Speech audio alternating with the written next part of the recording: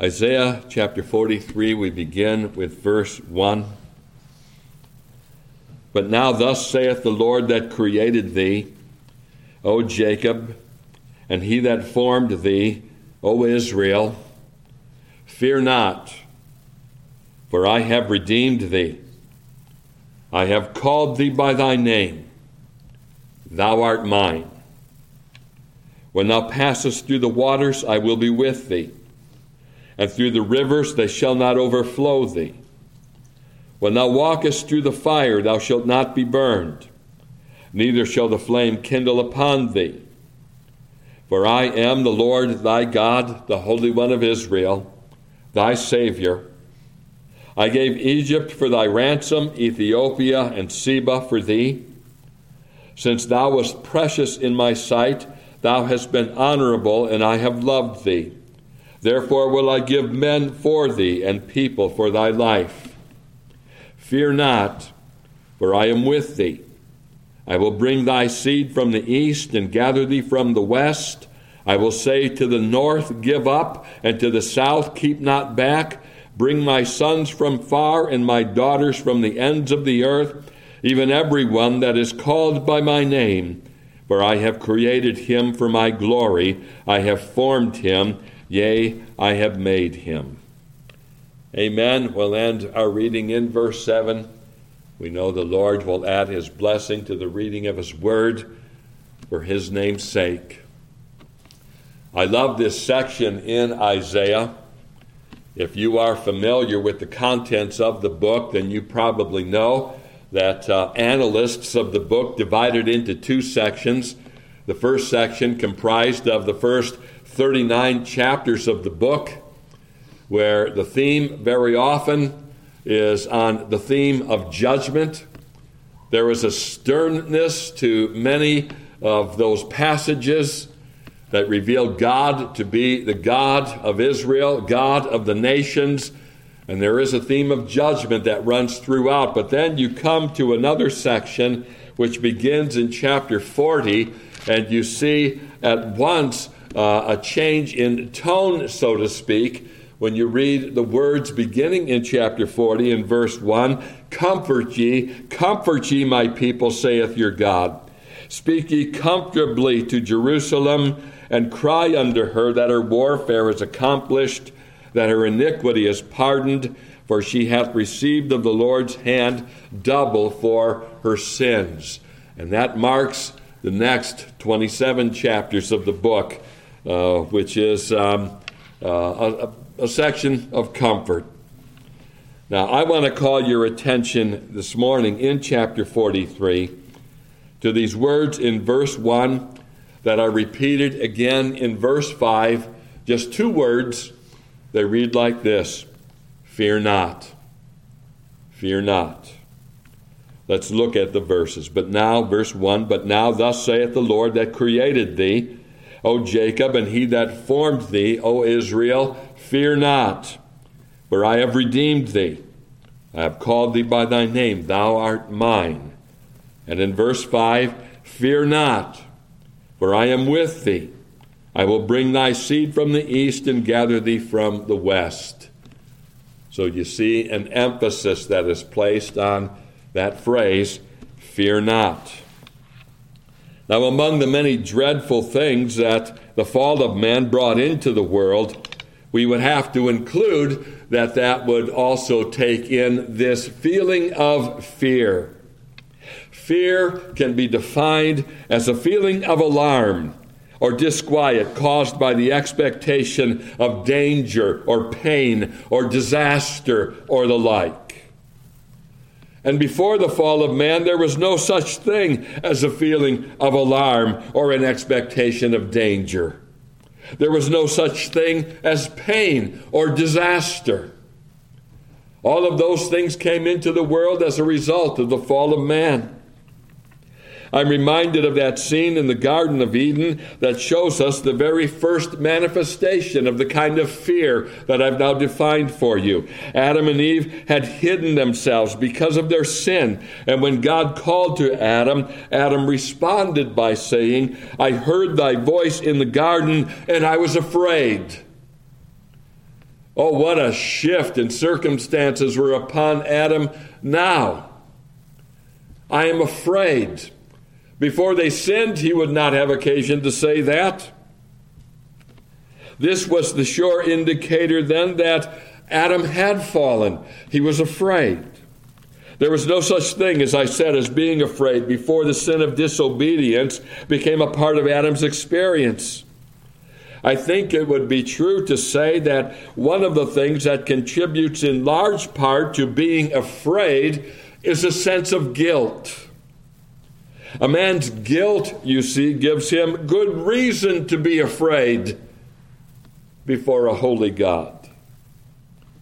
And so as men grew and populated the earth and sin began to manifest itself in many ways, the world would eventually become a fearful place to live in. I'm inclined to think that in the days that preceded the flood, when God saw that the wickedness of man was great in the earth, and that every imagination of the thoughts of his heart was only evil continually, Genesis 6:5, the times were probably so fearful that you would have been afraid to leave your house at night. We know in our day, don't we, that there are places in the city that you just wouldn't want to venture into, especially by yourself at nighttime. There were undoubtedly many places like that in the days that preceded the flood. Now, fear, in the sense I've been describing it, is one of the things that salvation applies to. We are saved from that kind of fear. So we read in 2 Timothy chapter 1 and verse 7, "For God hath not given us the spirit of fear, but of power and of love and of a sound mind." One of the reasons we're free from fear is because we're free from guilt on account of Christ's atoning death. The fact that we're given such a spirit doesn't mean, however, that we're simply numb toward all the things that we see around us that would ordinarily give rise to fear. Oh, quite the contrary. The fact that in salvation we gain a sound mind means that we have the sense to dread those things that we know are offensive to God. We know well the words of Proverbs chapter 14, verse 34, "Righteousness exalteth a nation, but sin is a reproach to any people." We know that sin invites judgment upon a nation. And if the Old Testament teaches us anything, it teaches us that when the church or when the nation of Israel falls into sin and wickedness, then even that nation is supposed to represent the people of God that are supposed to represent those people. They invite judgment upon themselves for their wickedness and their hypocrisy. What I want you to see this morning, however, is that the people of God are not supposed to be dominated by fear. Twice in the verses we've read, we find the exhortation coming from Jehovah himself to fear not. "Fear not, for I have redeemed thee. I have called thee by thy name." Verse 1. "Fear not, for I am with thee. I will bring thy seed from the east and gather thee from the west." Verse 5. And we find this same exhortation in the next chapter. Chapter 44 and verse 2, "Thus saith the Lord that made thee and formed thee from the womb, which will help thee. Fear not, O Jacob, my servant, and thou Jeshurun, whom I have chosen." We also find the exhortation repeated twice in an earlier chapter. In chapter 41, verses 13 and 14, "For I, the Lord thy God, will hold thy right hand, saying unto thee, Fear not, I will help thee. Fear not, thou worm Jacob, and ye men of Israel. I will help thee, saith the Lord, and thy Redeemer, the Holy One of Israel."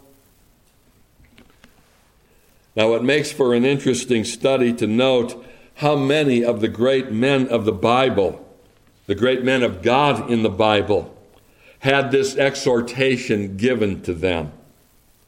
I'm reminded of Abraham and Isaac and Jacob, all of whom received such an exhortation to fear not. I'm reminded of Joshua and of Daniel. I'm reminded of Moses, who was instructed to give such an exhortation to the children of Israel repeatedly. And so we have it on good authority that such a word comes to the people of God today. You could say, based on the many times this exhortation is repeated, that God calls upon his people not to fear, and the fact that such an exhortation is a common one would certainly indicate that the people of God are prone to fear. There are many things that can cause us to fear, and so we need to hear conveyed to our souls by the Holy Spirit through the Word of God, this word that we're not to fear. And before we're through, I hope to demonstrate to you that the time we spend around the Lord's table today serves to reinforce the arguments as to why this exhortation to fear not can and should be heeded. Fear not, then, is our word and my theme for this morning. And what I want to do in the moments that remain is consider for a moment the things that lead us to fear, and then the arguments presented by the text as to why we're not to fear. Well, let's look first of all at the things that contribute to fear. Our text sets before us a number of contributing factors to fear. The first thing may not quite be as obvious as the others. Look at the way the Lord addresses his people in verse 1. But now thus saith the Lord that created thee, O Jacob, and he that formed thee, O Israel, fear not. You see the two names in that verse that are designated as the people of God. There's the name Jacob and there's the name Israel. You could say that Jacob was the old name and that it certainly aligned itself with Jacob's old nature. Esau complained in Genesis 27 and verse 36 to his father Isaac, where we read, and he said, Is not he rightly named Jacob? For he has supplanted me these 2 times. He took away my birthright, and behold, now he hath taken away my blessing. So the name Jacob refers to a supplanter, to someone who was cunning and shrewd, and in Jacob's case was a deceiver and arguably a thief. The name Israel, by way of contrast, refers to a prince with God. It was the blessing of this new name that was given to Jacob when he wrestled with the angel of the Lord and prevailed. This name was given to him because he gained power with God and with men. There are some that hold the notion that Jacob's real conversion took place during that wrestling match with the angel of the Lord at Peniel. The contrast then between the two names, Jacob and Israel, couldn't be greater. And within these two names, we can certainly draw an analogy of what Paul writes to the Galatians in Galatians 5 and verse 17, where he says, For the flesh lusteth against the Spirit, and the Spirit against the flesh, and these are contrary the one to the other, so that ye cannot do the things that ye would. Oh, there's a Jacob in all of us that corresponds to the flesh. And there's an Israel in all of us that corresponds to the Spirit. It's when Jacob comes to the forefront of our lives that we become vulnerable to fear. When our carnal nature holds sway over us, then we're governed by the things that are seen, and our forward march, so to speak, in our service to Christ can become paralyzed. We find a vivid illustration of this kind of thing in the book of Numbers. In Numbers chapter 13 and 14, we have the account of Moses sending 12 spies into the promised land. They search the land for 40 days and then bring back a report to Moses and the rest of the Jews. 10 of the 12 spies were governed by what they beheld with the carnal eye. You could say there were 10 Jacobs among them.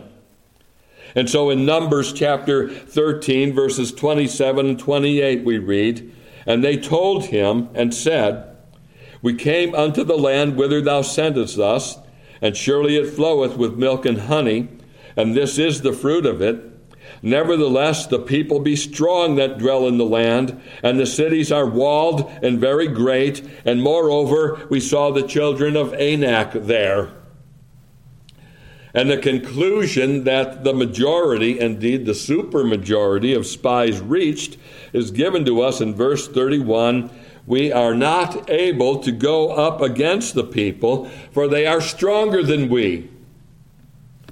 Joshua and Caleb's report was based on their faith in God.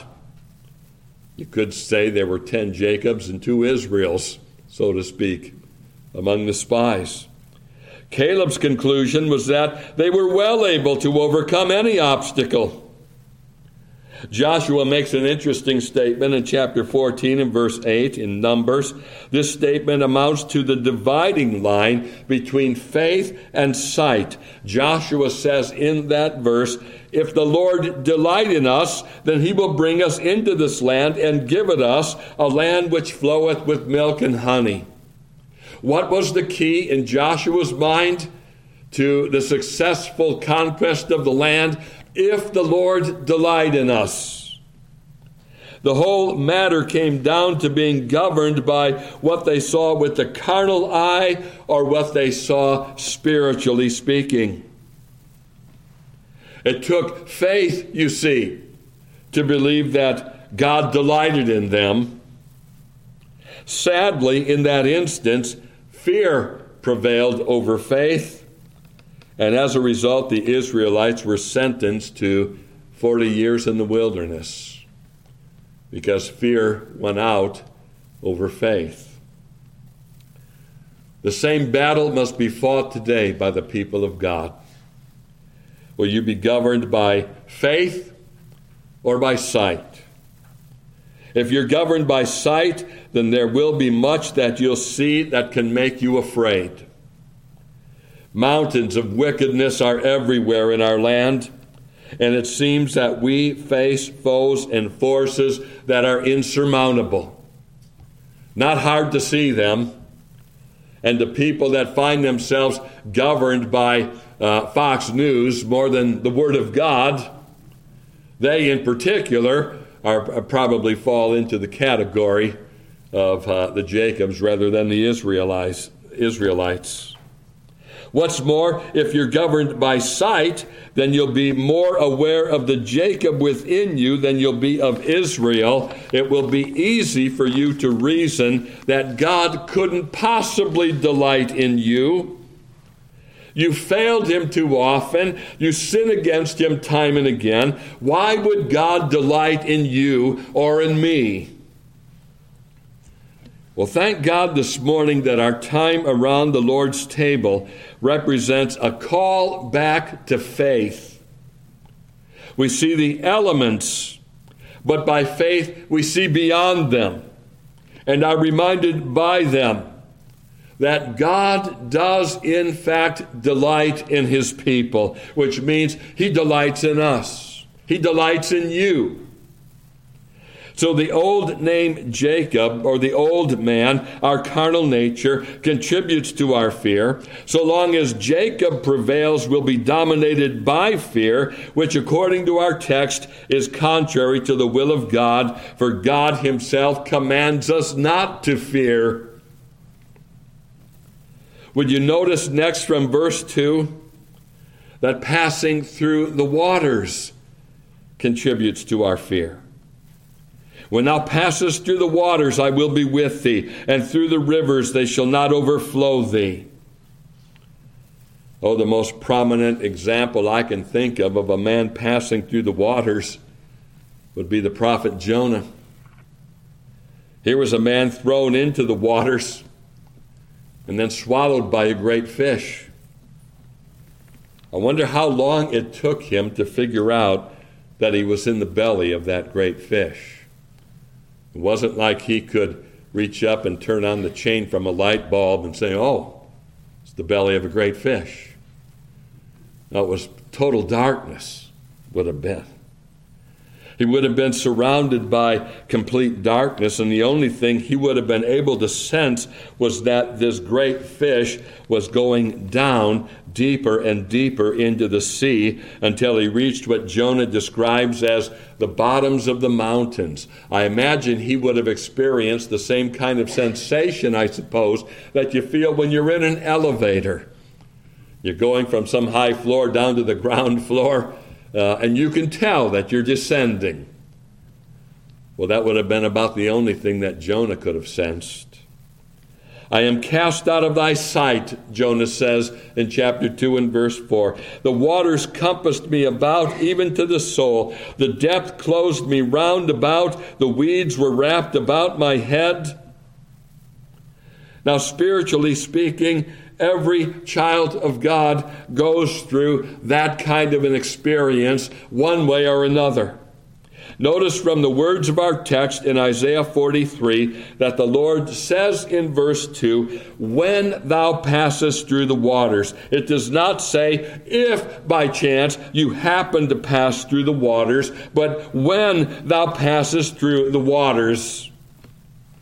And this indicates to us, does it not, that passing through the waters becomes inevitable. You will pass through them. It's a given. When the Lord Jesus told his disciples to get into the boat to cross over to the other side, he was saying to them, in effect, that they would be going through the waters.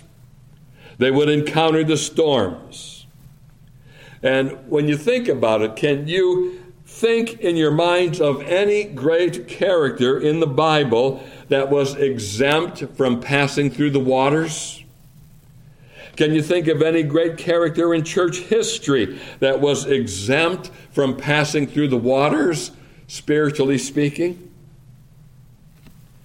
Now, the elements of the Lord's table, the bread and the cup, they serve to remind us that Christ himself passed through the waters. The billows of God's wrath came over him.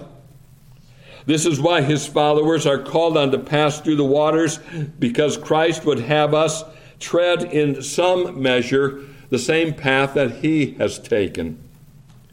Part of being conformed to the image of Christ, you see, according to Paul, is being conformed to the image of his death, which means that we will suffer because he suffered, and we're being conformed to him.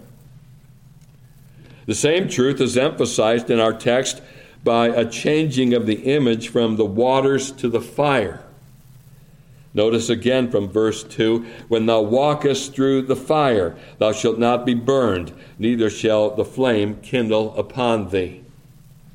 And here again we see the same kind of inevitability. When thou walkest through the fires. It's because of this inevitability that Peter would write in his first epistle, chapter 4 and verse 12, Beloved, think it not strange concerning the fiery trial, which is to try you, as though some strange thing happened unto you. All of which teaches us that our lives in this world are to be lived in times of trial. Trials are frightening. They're frightening to contemplate. And yet quite often it is the contemplation of them that proves to be the most frightful aspect of them.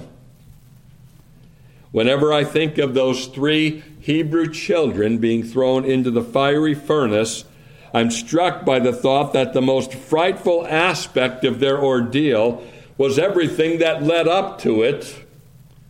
But when they actually discovered themselves to be in the fiery furnace, all of a sudden the element of fear was gone, and they enjoyed close fellowship with Christ himself. These are the elements then that contribute to fear: the old nature with all its defilement and guilt, the stormy waters, the rising rivers, and the fire. And yet, in spite of all of these factors that contribute to our fears, the word of the Lord, nevertheless, is that we fear not. Well, let's consider then, secondly and finally, the arguments for overcoming fear. The arguments for overcoming fear.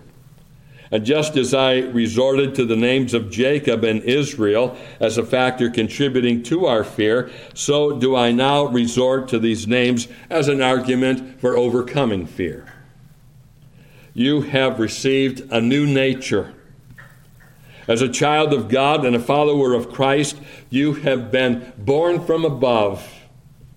I'm glad that the Lord uses both names in verse 1. It shows us that the Lord knows all about us. He knows us as Jacob's, and he also knows us as Israel.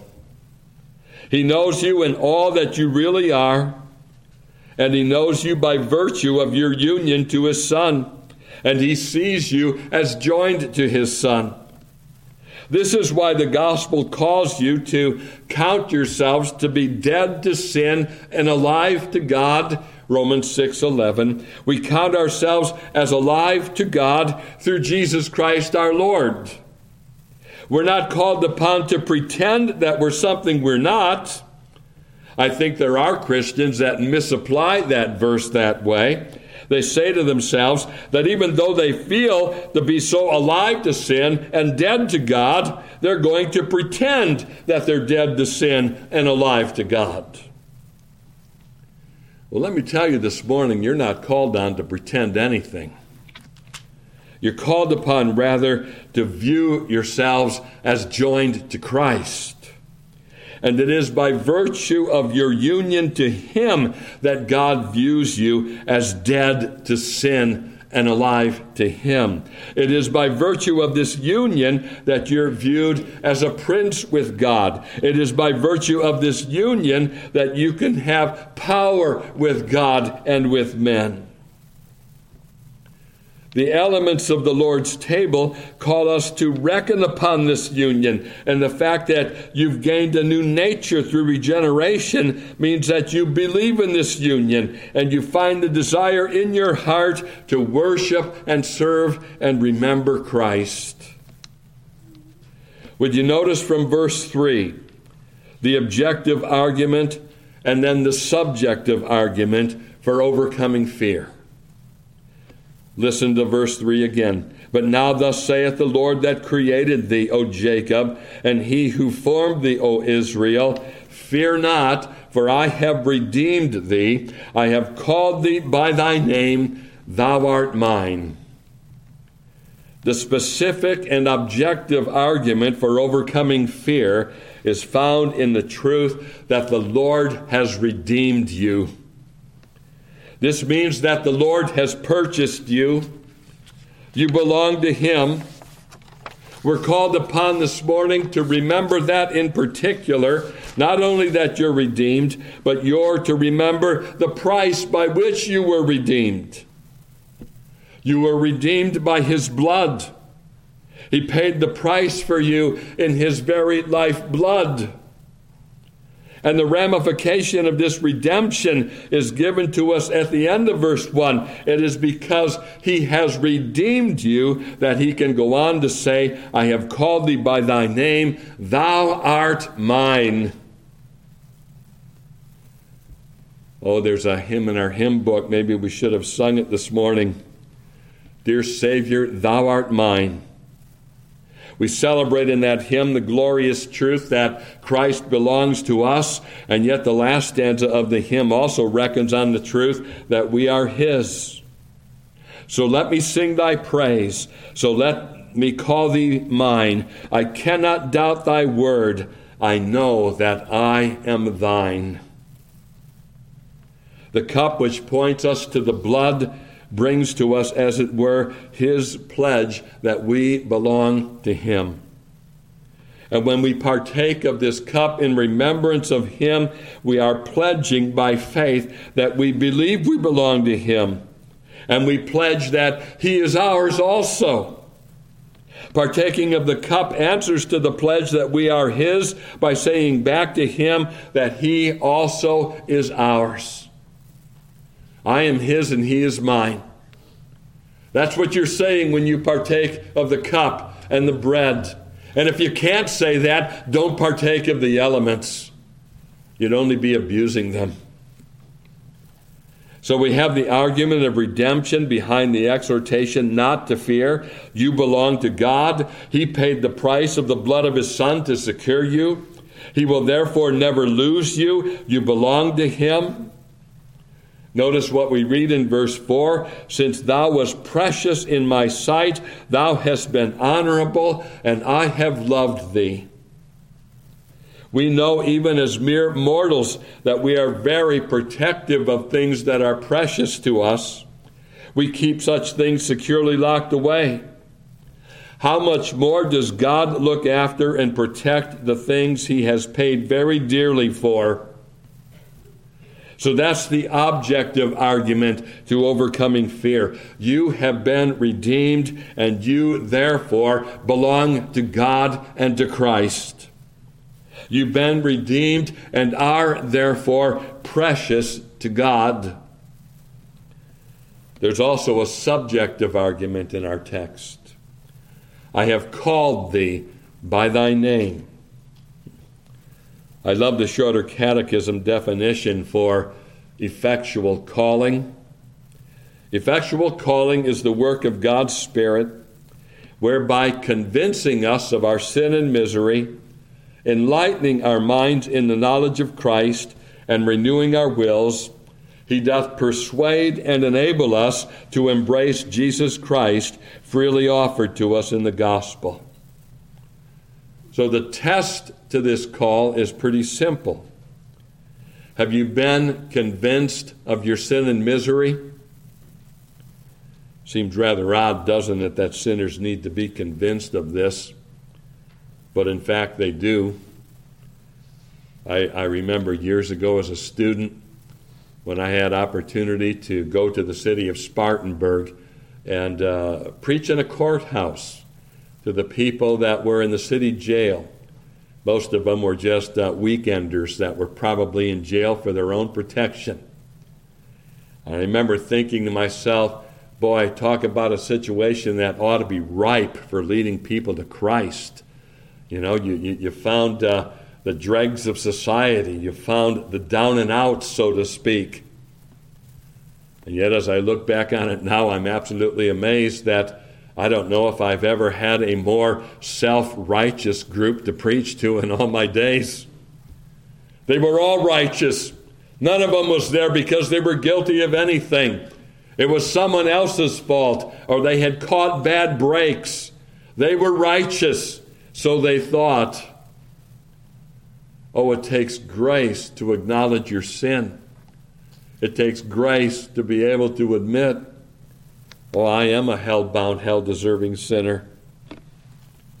The unsaved man do their best to deny their guilt and their condemnation. The soul that's been wrought upon by the Holy Spirit, however, ceases from such denials and recognizes his situation as it really is, and then he's led in the course of events to embrace Jesus Christ. Have you embraced him? The communion table gives us occasion to embrace him anew this morning. Is it your desire to embrace him anew this morning? Are you persuaded of your need of him and his willingness to receive you? There follows another subjective argument by which we overcome fear. In the next verse, would you notice in verse 2 that the Lord says that when thou passest through the waters, I will be with thee. The Lord, you see, never left his disciples to cross the stormy sea alone.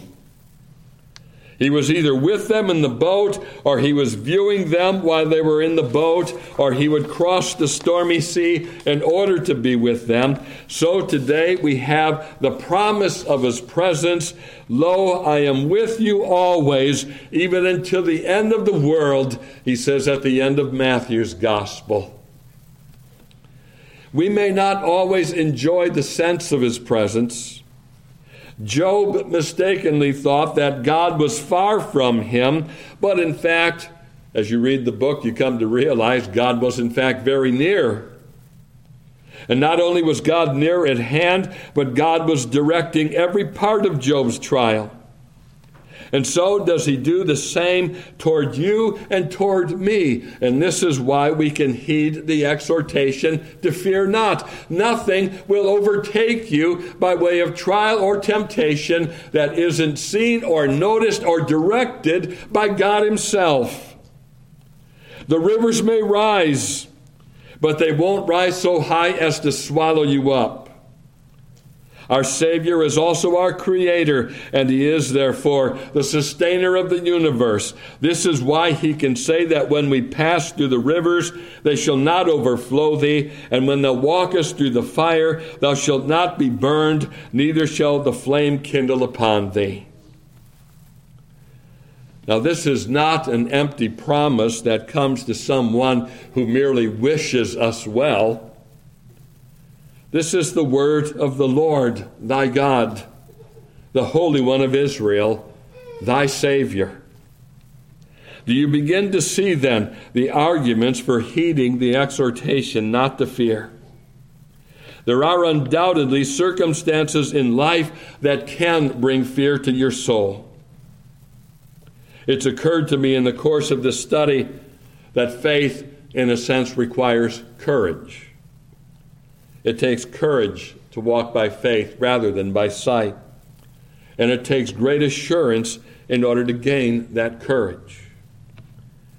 Let the word of the Lord, therefore, and the elements of the Lord's table minister that assurance to your souls. He has redeemed you, and he has called you. You belong to him. He sees you as precious and honorable, and he will never let you go.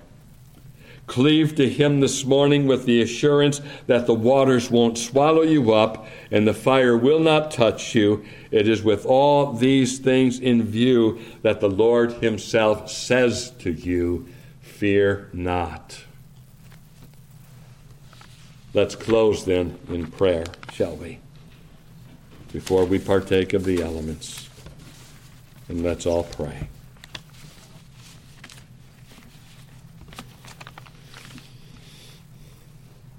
O Lord, as we bow now in thy presence, we cannot deny that very often it's very easy to walk by sight rather than by faith. When we walk by faith, we have to see the unseen things. When we walk by sight, we treat the unseen things as if there's no reality to them.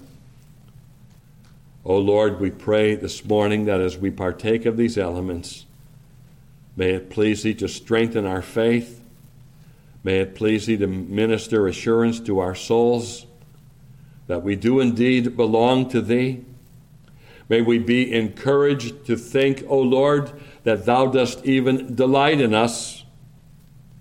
We know, O Lord, that it's not hard to build a case against ourselves as to why God would not delight in us. We believe it nevertheless, not because of who we are or anything that we've done or hope to do.